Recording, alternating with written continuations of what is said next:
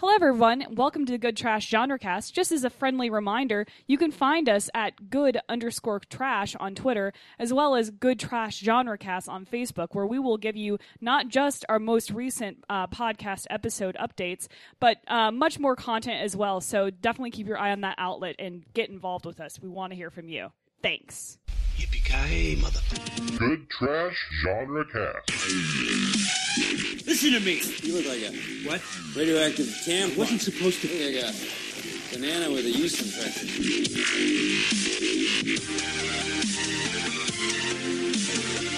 How did I come to this? Not again. I played Richard III. 5 curtain calls. There were 5 curtain calls. I was an actor once. Damn it, now look at me. Look at me! I can't go out there and I won't say that stupid line one more time.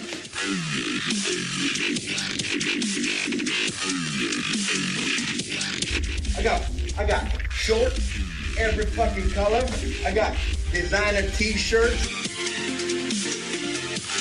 Who cares about the goddamn dance chip? I do. I ordered your corsage. It's an orchid. It was like $12. If it means anything now, I am so sorry. It's just instinctive. It was my bad. I was never a very good practical joker. So do you have any regrets?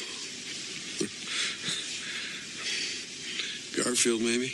Hello, everybody, and welcome again to the Good Trash Genrecast, where a bunch of people gather around a table and we talk about the films with film studies type analysis that you'll never actually discuss in a film studies course. This week's film is E.T., and we're going to be talking all about that extraterrestrial because we need one more Earth and how we can find that additional planet. And a bunch of space explorers do just that. But we won't get into that just yet. We've got some introductions to make.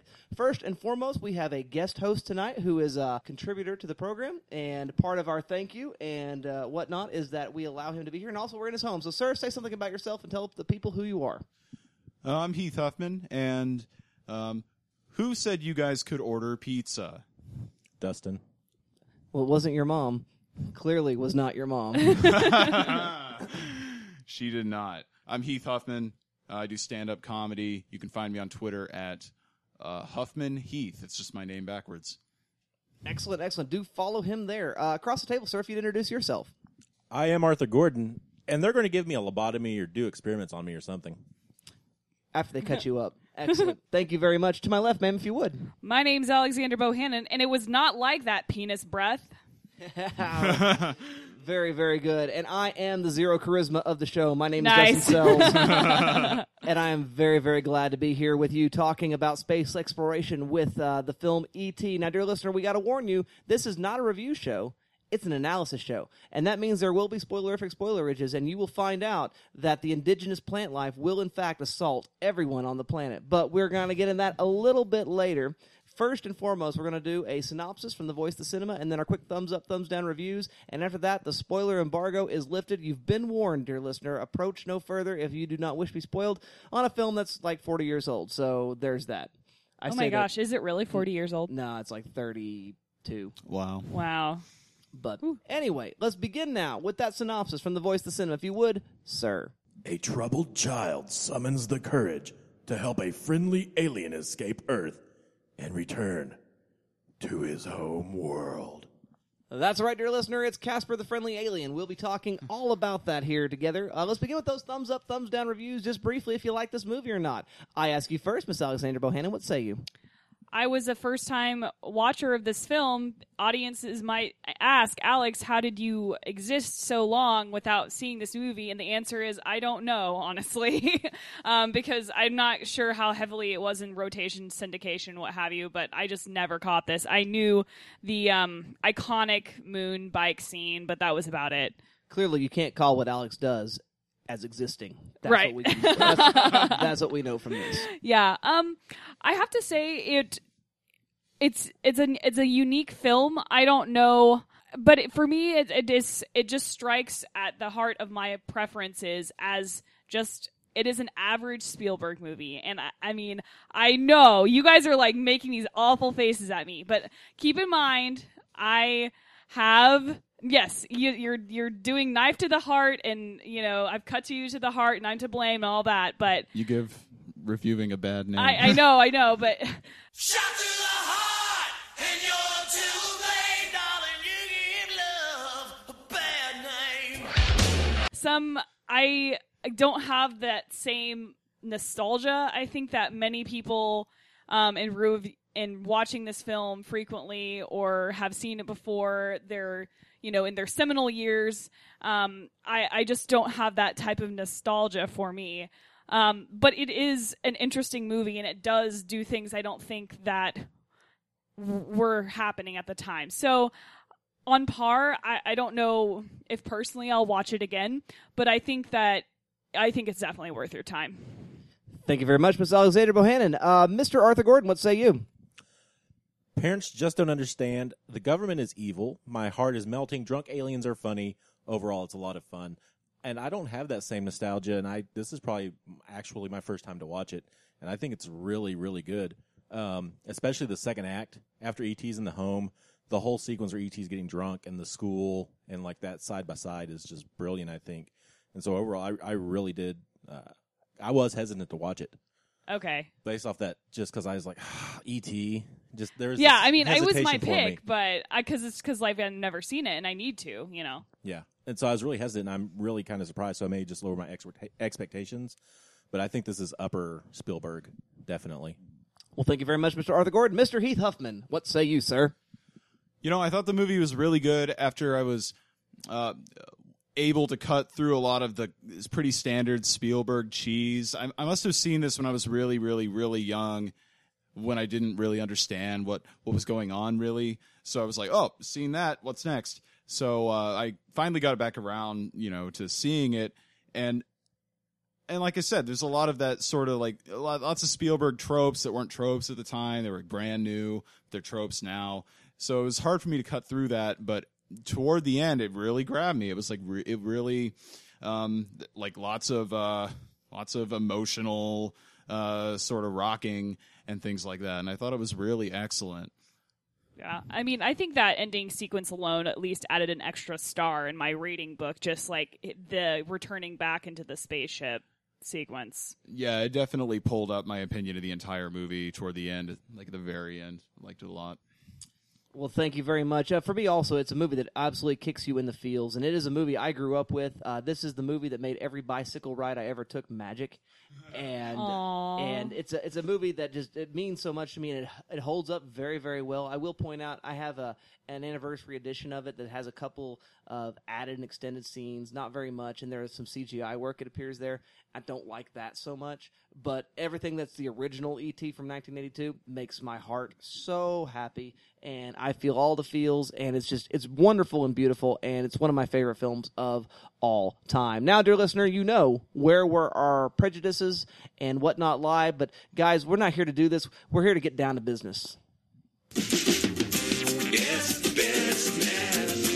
It's business time. I know what you're trying to say. You're trying to say it's time for business. It's business time. Ooh, it's business. It's business time. And that business in question, dear listener, is analysis. And we're going to bring some to this particular film. We're very, very excited to do this. I'm excited to hear what everyone's got to say. I begin with you, Mr. Arthur Gordon. Say some great things to me right now. I want to take a bit of a psychoanalytical look at E.T. In many ways, I think similarly to Hook, Spielberg is telling a story of childhood innocence and how we should hold on to that a bit. When we talked about Hook, Dalton discussed how the idea came across that we should shuck all responsibility and give in to our inner child. And I don't think E.T. is quite that extreme, but I think it is a recurring theme here. In this view, I think Elliot acts as an id, and in many ways, the movie follows his narrative as an active id. The movie, the way it's shot, for example, many of the shots are lower shooting up, as though from a child's perspective. Furthermore, before the third act, all of the adults' faces are often obscured, if they are even shot above the waist to begin with. It's a very Charlie Brown setup. The only adult who we do see is Dee Wallace, Elliot's mom. I think this is interesting as it harkens back to the theory of the mirror stage. The mirror stage establishes that as we gain self-awareness through infancy, we begin projecting ourselves, our ego, onto another. That and Dee Wallace is hot. I'm just saying. Like, I think my first crush on a woman ever was on Dee Wallace. That or Julie Newmar, who played Catwoman on the Batman series. Julie Newmar's attractive. Mm-hmm. Quite. Oftentimes, this other is the mother, or in certain situations, a primary caregiver. So it makes sense that we see Mary as fully realized as the children see her, because in their infancy, they have already identified and formulated their perceptions of her. However, throughout the film, Elliot finds another other in the form of the alien E.T., and E.T. serves as a literal manifestation of Elliot's id. Upon the recent household upheaval of the father leaving, it is apparent that Elliot hasn't handled the situation well. In his grief period, he has regressed psychologically to a more primal state of mind. Elliot oftentimes does whatever he wants or feels without thinking of the consequences. It is after this upheaval that E.T. is first seen and arrives, acting often as a literal representation of the id that Elliot represents. This is further cemented by the psychic connection the two share almost immediately. We now move to Keyes, the Professor Keyes, played by Peter Coyote. Yeah. Peter Coyote. The adult who is often marked just by seeing his keys on his jumpsuit, who for all intents and purposes serves the role of ego within the film. Keyes is an older male who in many ways shares attributes of Elliot. He too had an experience with an alien when he was around Elliot's age. Their connection is visually established as Keyes converses with Elliot in the quarantine zone. As they talk, the camera is on Keyes, who is dressed in his contamination suit, and in the visor there's a reflection of Elliot laying on the table.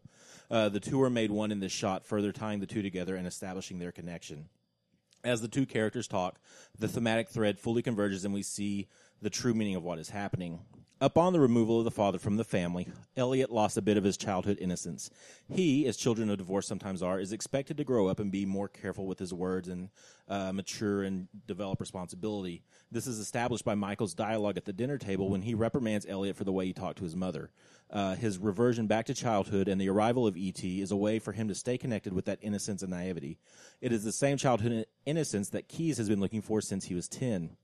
It is the message that Keyes is trying to get across to Elliot, that if he holds on to the idea of E.T., this innocence, he will be a better person right away. Keyes, as the ego, is informing us that having a bit of that id is okay, it's expected, but we have to govern its demands and carefully choose how we move forward when acting on its desires. At the end of the film, through the experience with E.T., Elliot is able to come to grips with the tragedy that has occurred within the family. E.T. allows Elliot to work through some moments in his life and better acknowledges them and how he is expected to deal with them. At the end, Elliot is able to let E.T. go because he has allowed himself to mature, and his own ego is able to dialectically grow as it encounters the ideas that E.T. left in Elliot's conscientious mind. Excellent. I like that very much. What do you think about E.T. also evolving into a level of superego throughout the film? Because, you know, the challenge to Gertie to be good and sort of that moral structure, you know, the idea of the symbolic order also in Lacan. But in Freud, you see that working there too? That responsibility kind of growing through E.T. Excellent, excellent. I like that reading very much, Mr. Arthur Gordon. Thank you for that. Mr. Heath Huffman, what analysis bring you? Well, today I wanted to kind of talk through a pretty standard sort of Spielberg trope, especially in movies where the protagonists are children. Kids know better than adults in these movies, and this is pretty standard for Spielberg.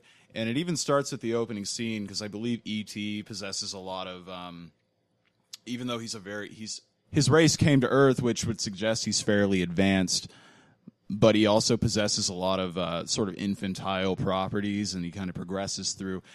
The opening scene, the exposition shots of Earth are very foreign in a way.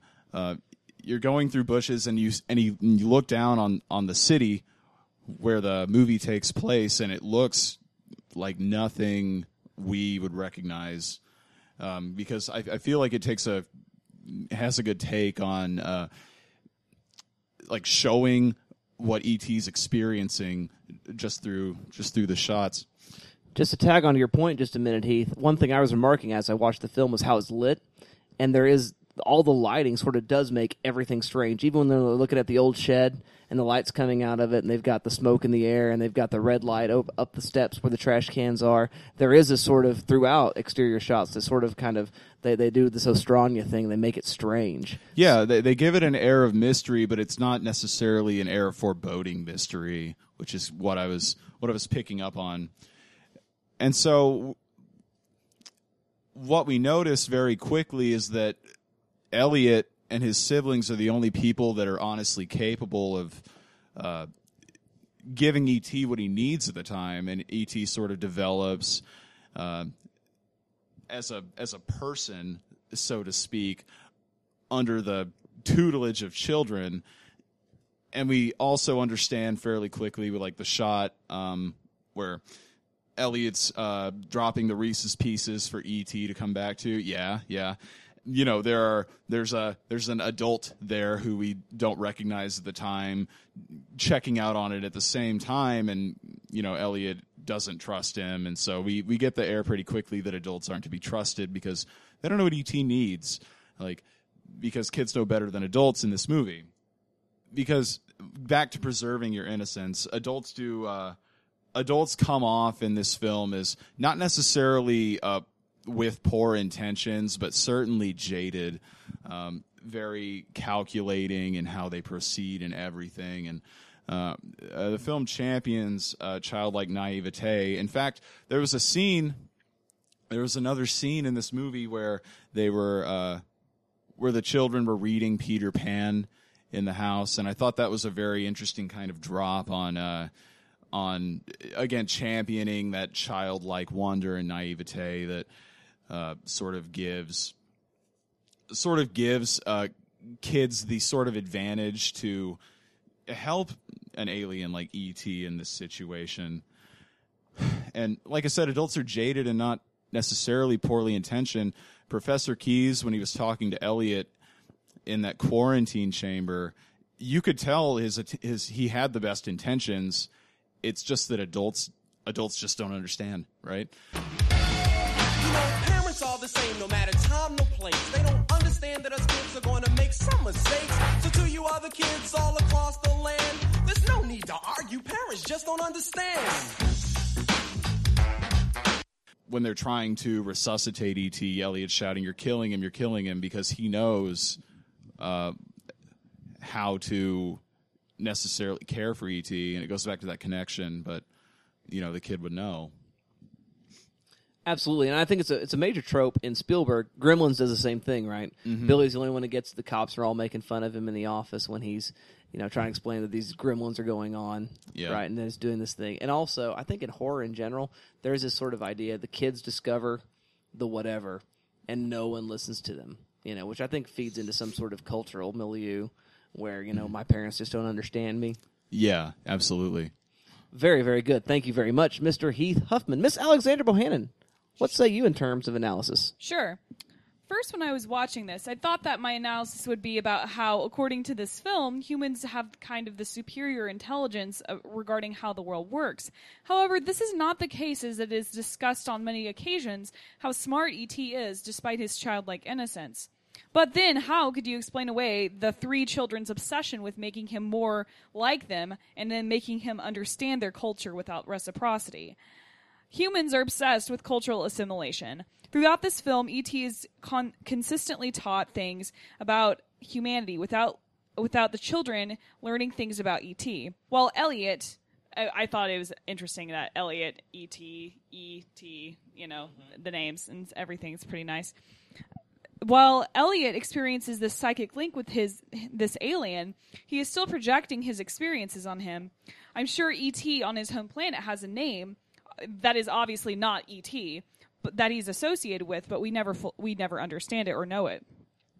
As an inherently selfish race of people, humans, we try and impose our ways and views on others almost constantly. This is a universal trope, not necessarily for Americans, and especially regarding American exceptionalism. Wars on religious grounds, many religions of all flavors try and convert other humans that do not believe as they do to their religion violently or coercively. I feel like in comparing this version of science fiction and alien relations to another well-known, Doctor Who, I feel like Doctor Who has done the best in science fiction as being inclusive instead of mostly assimilative.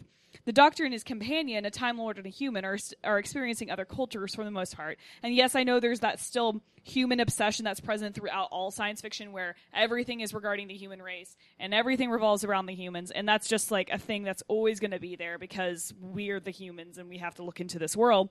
But it's not this case of Doctor Who is not necessarily like E.T. in terms of this 100% assimilation.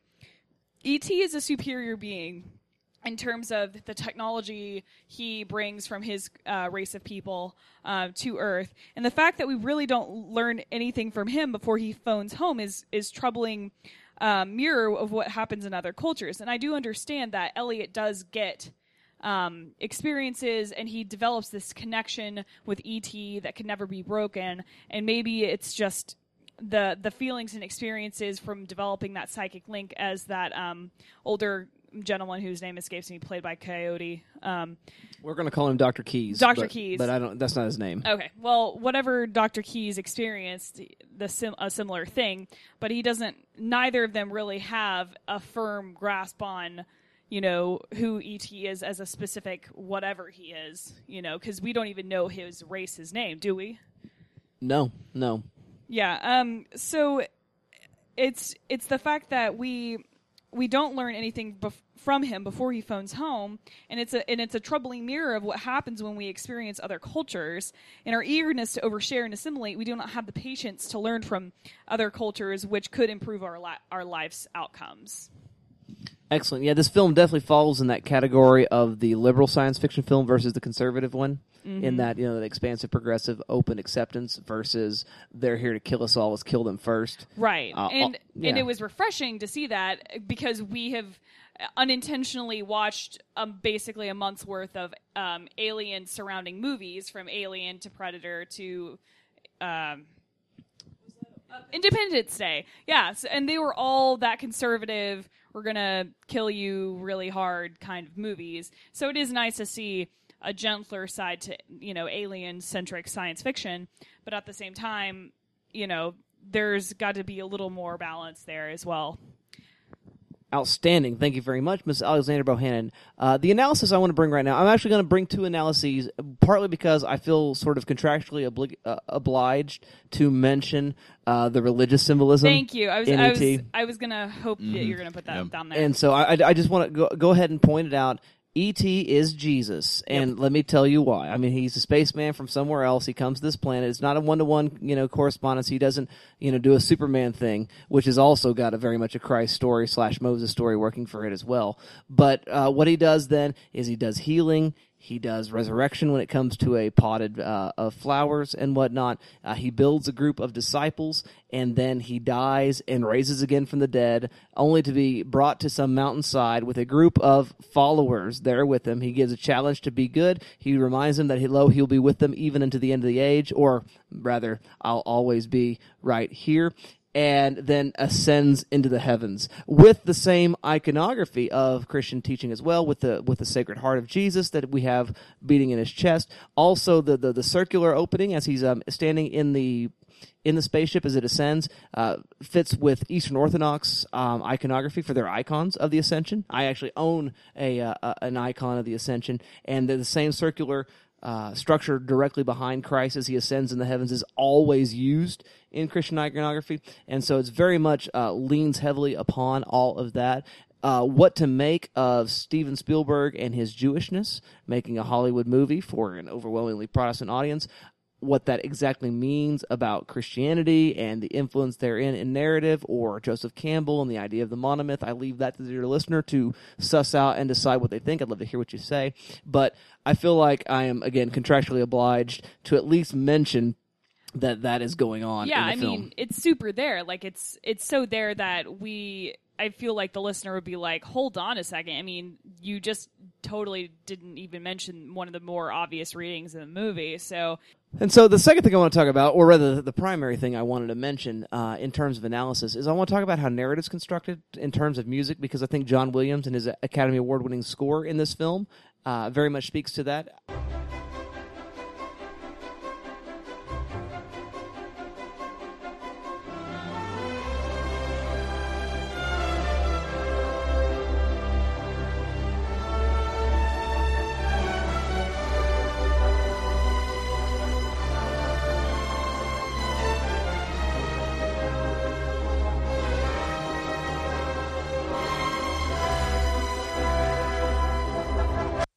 sometimes I listen to score, and I've had this conversation before where it's less iconic in some ways than, say, the Star Wars score, or at least the opener in Jaws, or what you get from Raiders of the Lost Ark, or something like that.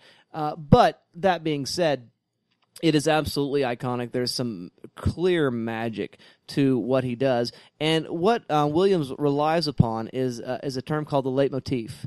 And the leitmotif is where particular moments or connections between characters or particular characters themselves have musical cues that rest on them. You know, I mean, think about Darth Vader in Star Wars and the Imperial March, or Luke's theme, which became the main theme of the Star Wars series. It's sort of this always heroic sort of thing that's going on.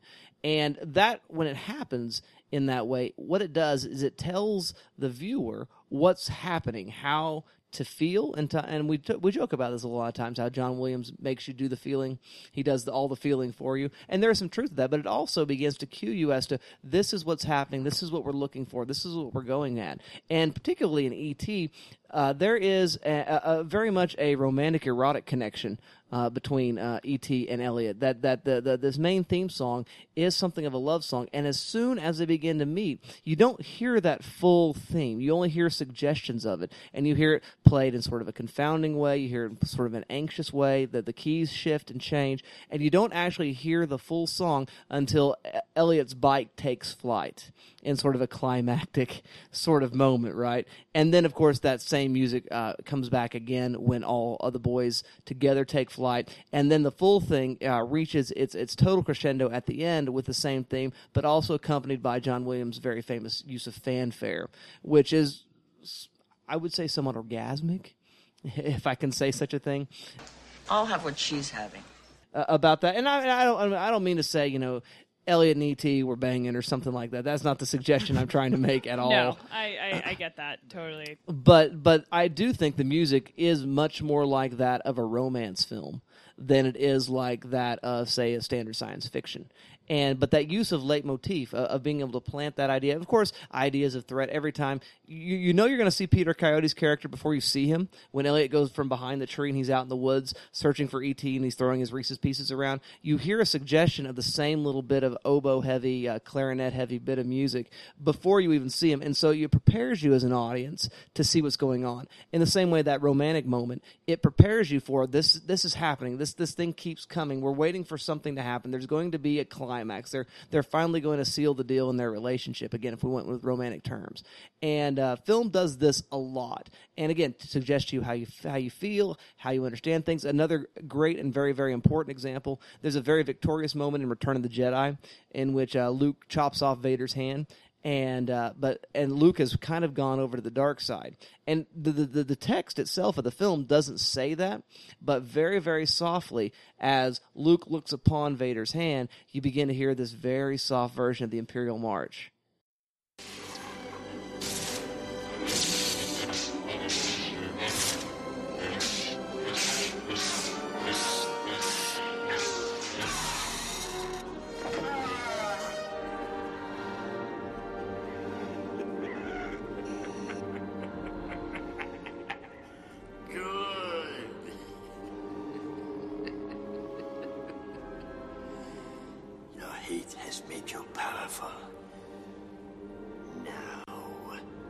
Fulfill your destiny and take your father's place at my side.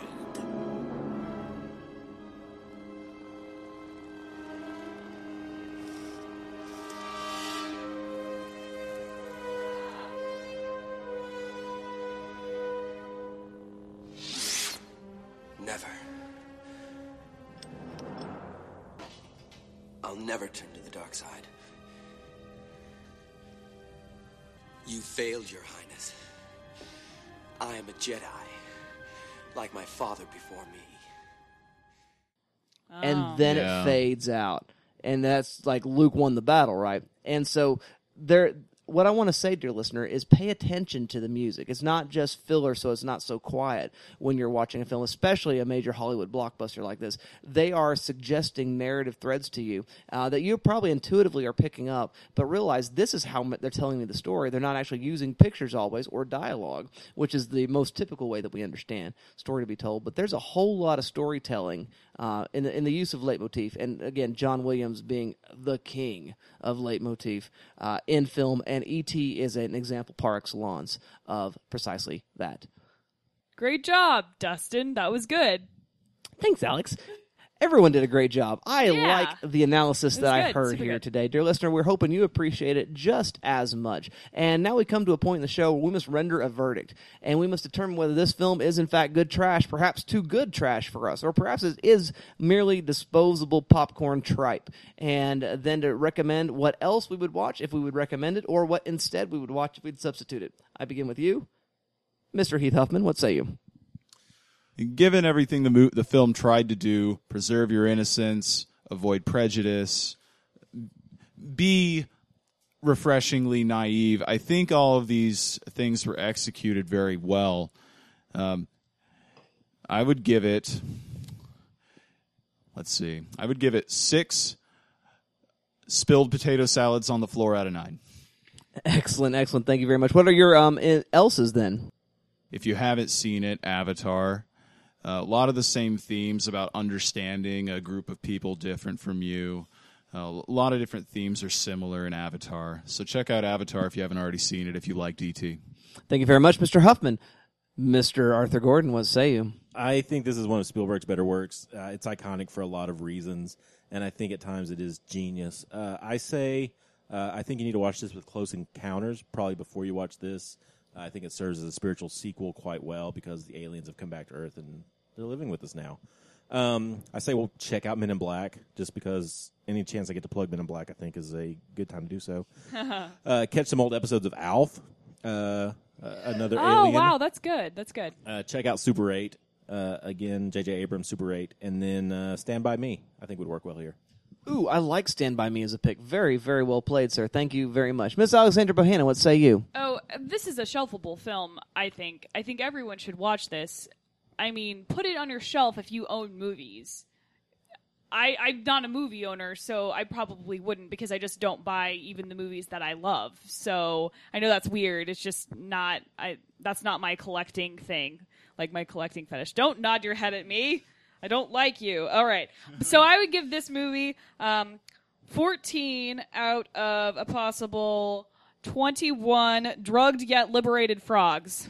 So, and then movies that you could also watch with this. I remember watching the animated film The Iron Giant when I was really little, but I do remember a lot of similar feelings. I haven't seen that since probably I was 6 or something. So, that one is, it's up to you if you want to check it out with this, but they seem similar in my recollections. I'm going to also recommend Hook because there is a lot of crossover between the similar themes, and we didn't even get into this piece of analysis I had about how Tink and the mother are really kind of put in the same place in both of these films in terms of like their femininity as a role.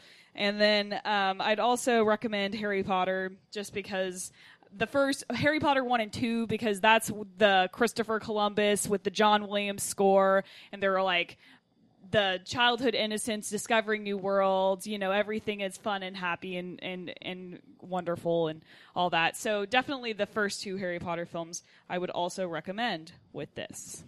Thank you very much, Ms. Alexander Bohannon. I am also going to say shelf. It already is on my shelf. It absolutely belongs on every shelf. It is, I would say, cultural touchstone. It's a must watch. Definitely. Absolutely a must Especially as that. Yeah, definitely. I'm going to give it 9.5 ominous key rings out of a possible 10. I mean, I love this movie that much. And what I would furthermore say is that you should, in addition, watch Gremlins, which does some similar types of things with that. Again, boyhood and growing up kind of things. And so I also recommend Boyhood, the recent Oscar nominee, because I think it really is sort of that it's about dealing with divorce and growing up and just trying to find your way in a world that doesn't make any sense. And so, strangely, I think it's a very good pair for that. Dear listener, what would be your pairs? What would you recommend? Would you shelf or trash the movie E.T.? We'd love to hear all of that in that magical media means that we all know as social media. Mr. Arthur Gordon, you know anything about that? I do. You can find us on Facebook at facebook.com/goodtrash-genrecast. We've got some feedback this week. We've had a couple of new likes, and so thank you for that, dear listener. I asked, what is everybody fired up about this week in pop culture? And Fran King said The Strain, Season 2, and then quoted Dustin saying, quote, "I love me some vampires," end quote. I do say that sometimes. That's accurate. Fran doesn't even know me, and he knows I say that. And then Elizabeth Collins said that she's excited about Batman vs. Superman. It looks pretty damn good.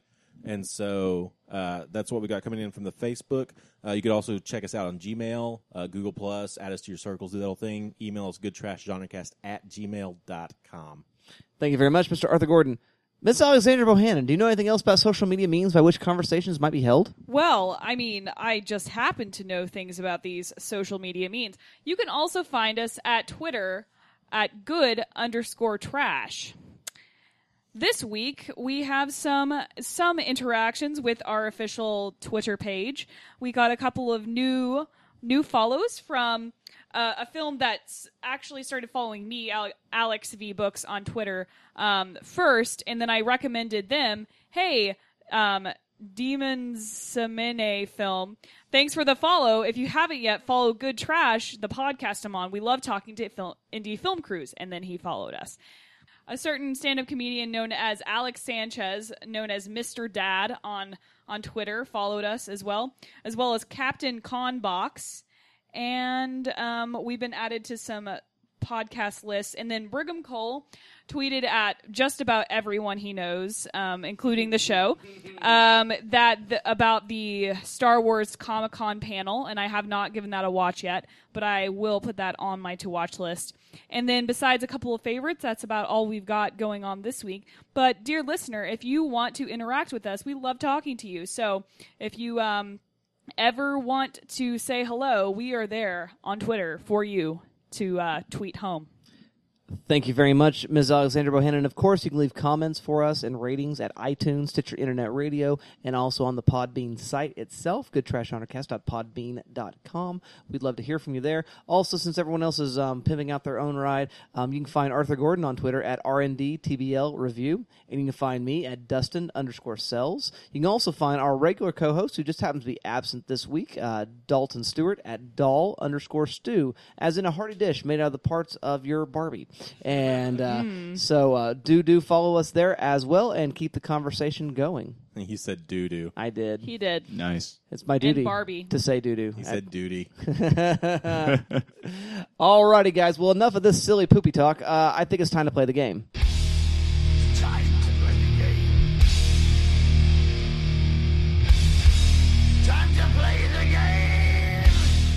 This week's game are cinematic movie creatures we'd like to have as pets. That's right. Cinematic movie creatures we would like to have as pets. Brought to you this week by E.T. E.T. Phone Home. Very well done. Thank you very much, Miss Alexandra Bohannon. So, Alex, since you did that, what is your pick or picks? Mine is just one, keeping it simple. I do love dragons. I would not want to have Daenerys' dragons from Game of Thrones, but I would love to have a little dragon by the name of Toothless from How to Train Your Dragon as a movie monster pet, because he is just the sweetest. Oh my goodness. He's like a giant kitty but can fly, and then he shoots fire and everything. Definitely, I love that movie so much, and so having Toothless as my bestest buddy and my best alternative to a car would be fantastic. Oh, so good. Thank you very much, Ms. Alexandra Bohannon. Mr. Arthur Gordon, what say you? Harkening back to my shelf of trash, first I would say Alf. I want somebody I could just sit around and talk to. Maybe I could, you could eat some cats. We could make some jokes. It'd be a good time to be had. Next, I want Gizmo, the gremlin. I can't feed him after midnight or put water on him. But other than that, it'd be a good time. He's cute and cuddly. Also, keep him out of the sunlight, Arthur. I do what I want. There are 3 rules. Three rules. That's too always. many rules, though. There's too many rules. Finally, I want a velociraptor. Wow, that's a movie monster and for you. I've mentioned that before on the show that I would love a raptor. I'm gonna up the ante. I want the Raptor Squad from Jurassic World. I want Blue, Delta, Charlie, and Alpha. I want the whole gang, and we would terrorize people. I don't know what we would do. perform in musicals. I guess I don't know. Yeah. But I want the whole squad. I'm entirely terrified of you now, Mr. Arthur Gordon. I'm never going to your house again. Thank you very much. Mr. Heath Huffman, what say you? I don't know if it qualifies as a movie monster, but I would like to, or even a pet, but I'd like to at least be pretty good friends with Chewie. Yeah, that's fair. Yeah, I think that's fair. Hang out. Yeah. Absolutely. That's a guy I could get to know. That was the worst Chewie impression ever. I'm so sorry. You want to try Ear that? holes, no. You want to try that again?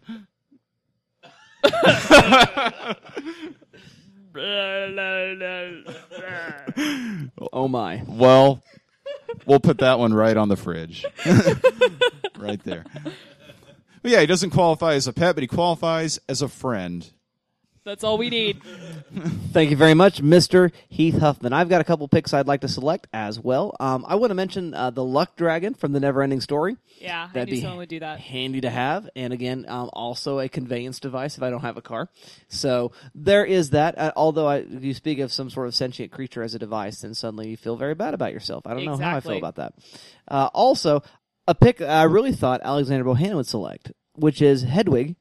The White Owl. Well, derp. I I mean, mean, come on, right? Alex, get with the program. I did think about Harry Potter, but I actually thought of Buckbeak first, but then I was like, I talk about Harry Potter too much. Buckbeak I mean, would be so cool. Yeah. That would be good. Yeah, that'd be good too. Yeah, definitely. Buckbeak, But it's easier to carry Hedwig around.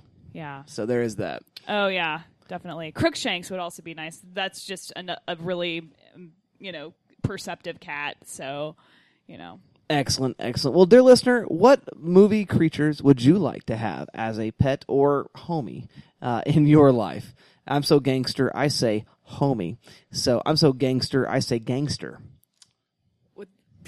Yep. Yep, that just happened. I think we need to move on for real, because I think it's time to talk about what's got us fired up this week in pop culture.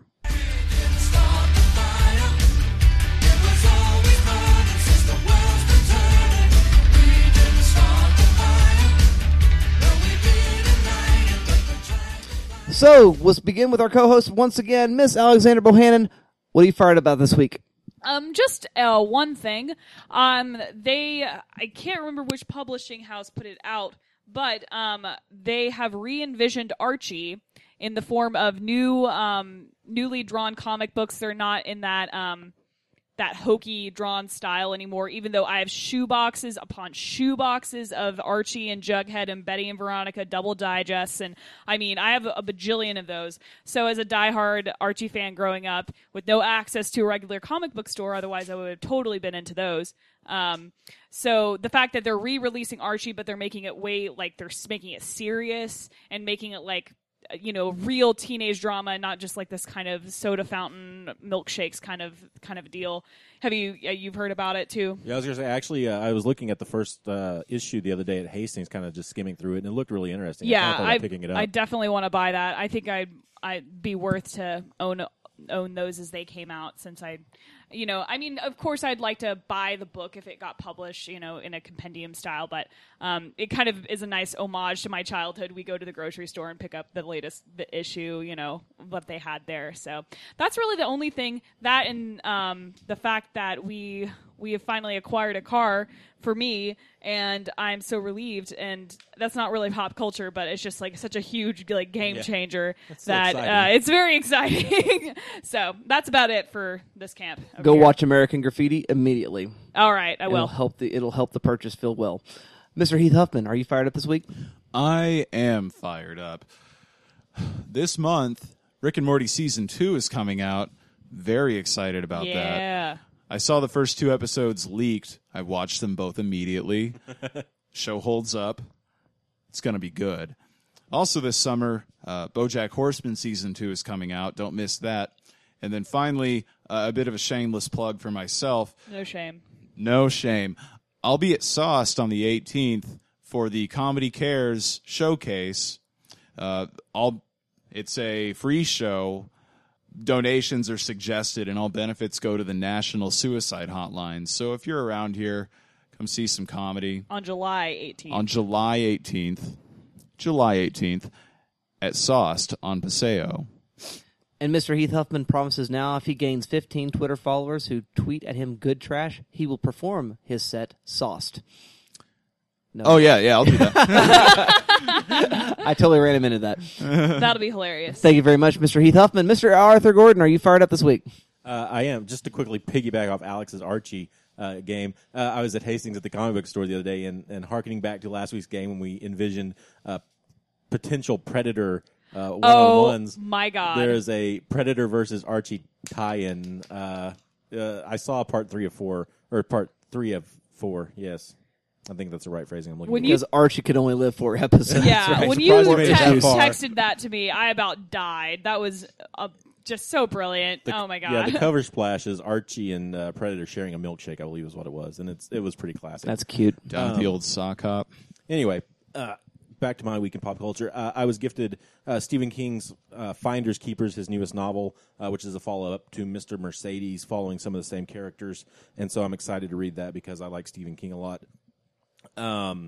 Over at Barnes & Noble, it is the month of July, and that means all Criterion Collection DVDs, Blu-rays are half off, and so there are some really cool gems in that collection if you're looking and if you're a collector. So go check that out. Also, it is San Diego Comic-Con week, month, of course, something like that. And so a lot of news. Pacific Rim 2 starts shooting next year, which is exciting because the first one's a really fun movie. The Deadpool trailer has leaked, and it looks like a lot of fun, a lot of comedy. Red Band trailer, so it's going to be R-rated. It looks like it's going to be just really true to the character and a lot of fun. And there's a new extended, better trailer for Batman vs. Superman, which kind of gives details on why Batman's going after Superman and really what's going on in the world following Man of Steel. And so it looks pretty good and exciting. Thank you very much, Mr. Arthur Gordon. The only thing I'm fired about is already been mentioned. It is The Strain Season 2 opening tonight as we record. I'm very, very fired up about that because I do love me some vampires, as it turns out. So, dear listener, there you go. That's a show. Next week, we're going to be looking at... What we do know is that the aircraft touched down. Yeah, are these the roots? What is it? Statue of Liberty or snowman? Blackout and declared martial law. Daddy, what's martial law?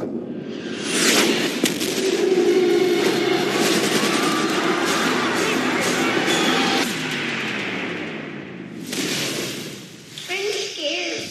How do we know they're coming? They're coming. Ready?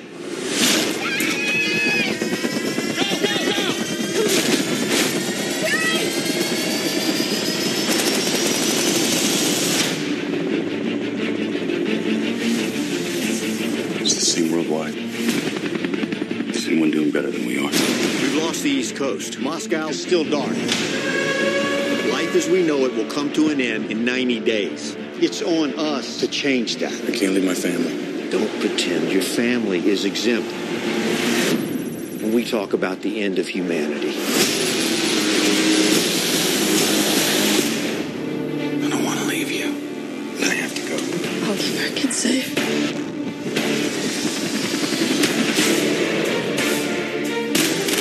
There's a memo sent from this installation. Pretty obvious nobody back home bothered to read it. If I could get into Russia, where would I start? Russia's a black hole. I need answers.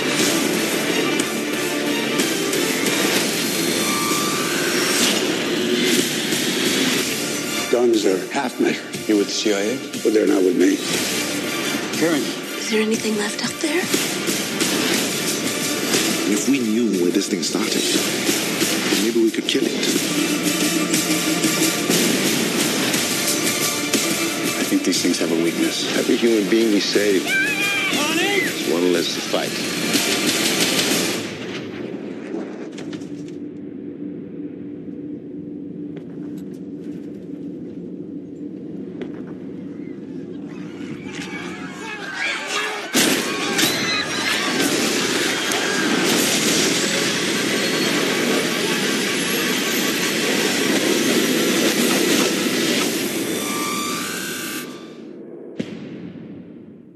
Brad Pitt in a zombie apocalypse. That's right. It's going to be World War Z. We're going to stick with blockbusters, but we're going to get away from aliens and do something a little bit different there. So take a look at that. Take a look at E.T. and have a conversation about the movies because they are so much more than 90 minutes spent whilst eating popcorn. They're about what the world means and what's going on around us. And so have that conversation, and we will see you next time.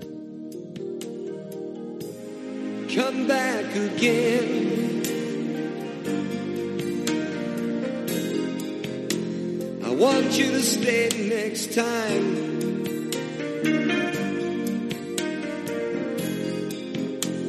Oh, sometimes the world ain't kind when people get lost like you and me. I just made a friend.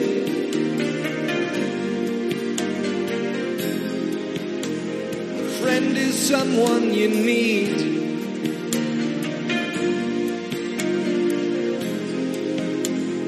Now that he had to go away, I still feel the words that he might say.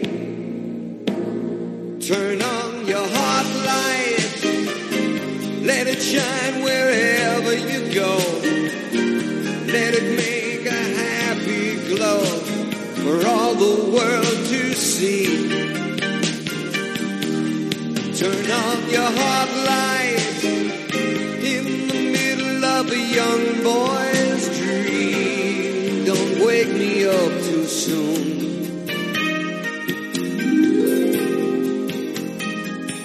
Gonna take a ride across the moon, you and me.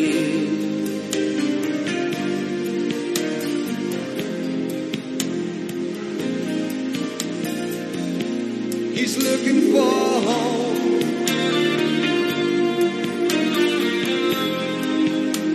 Cause everyone needs a place.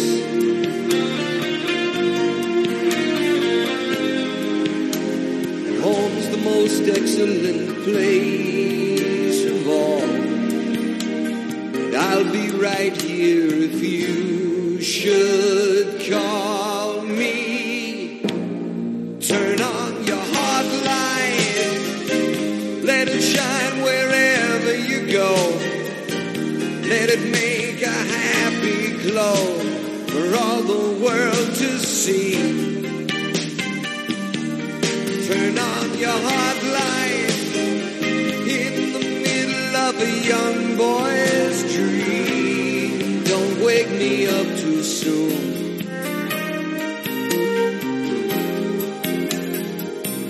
Gonna take a ride across the moon.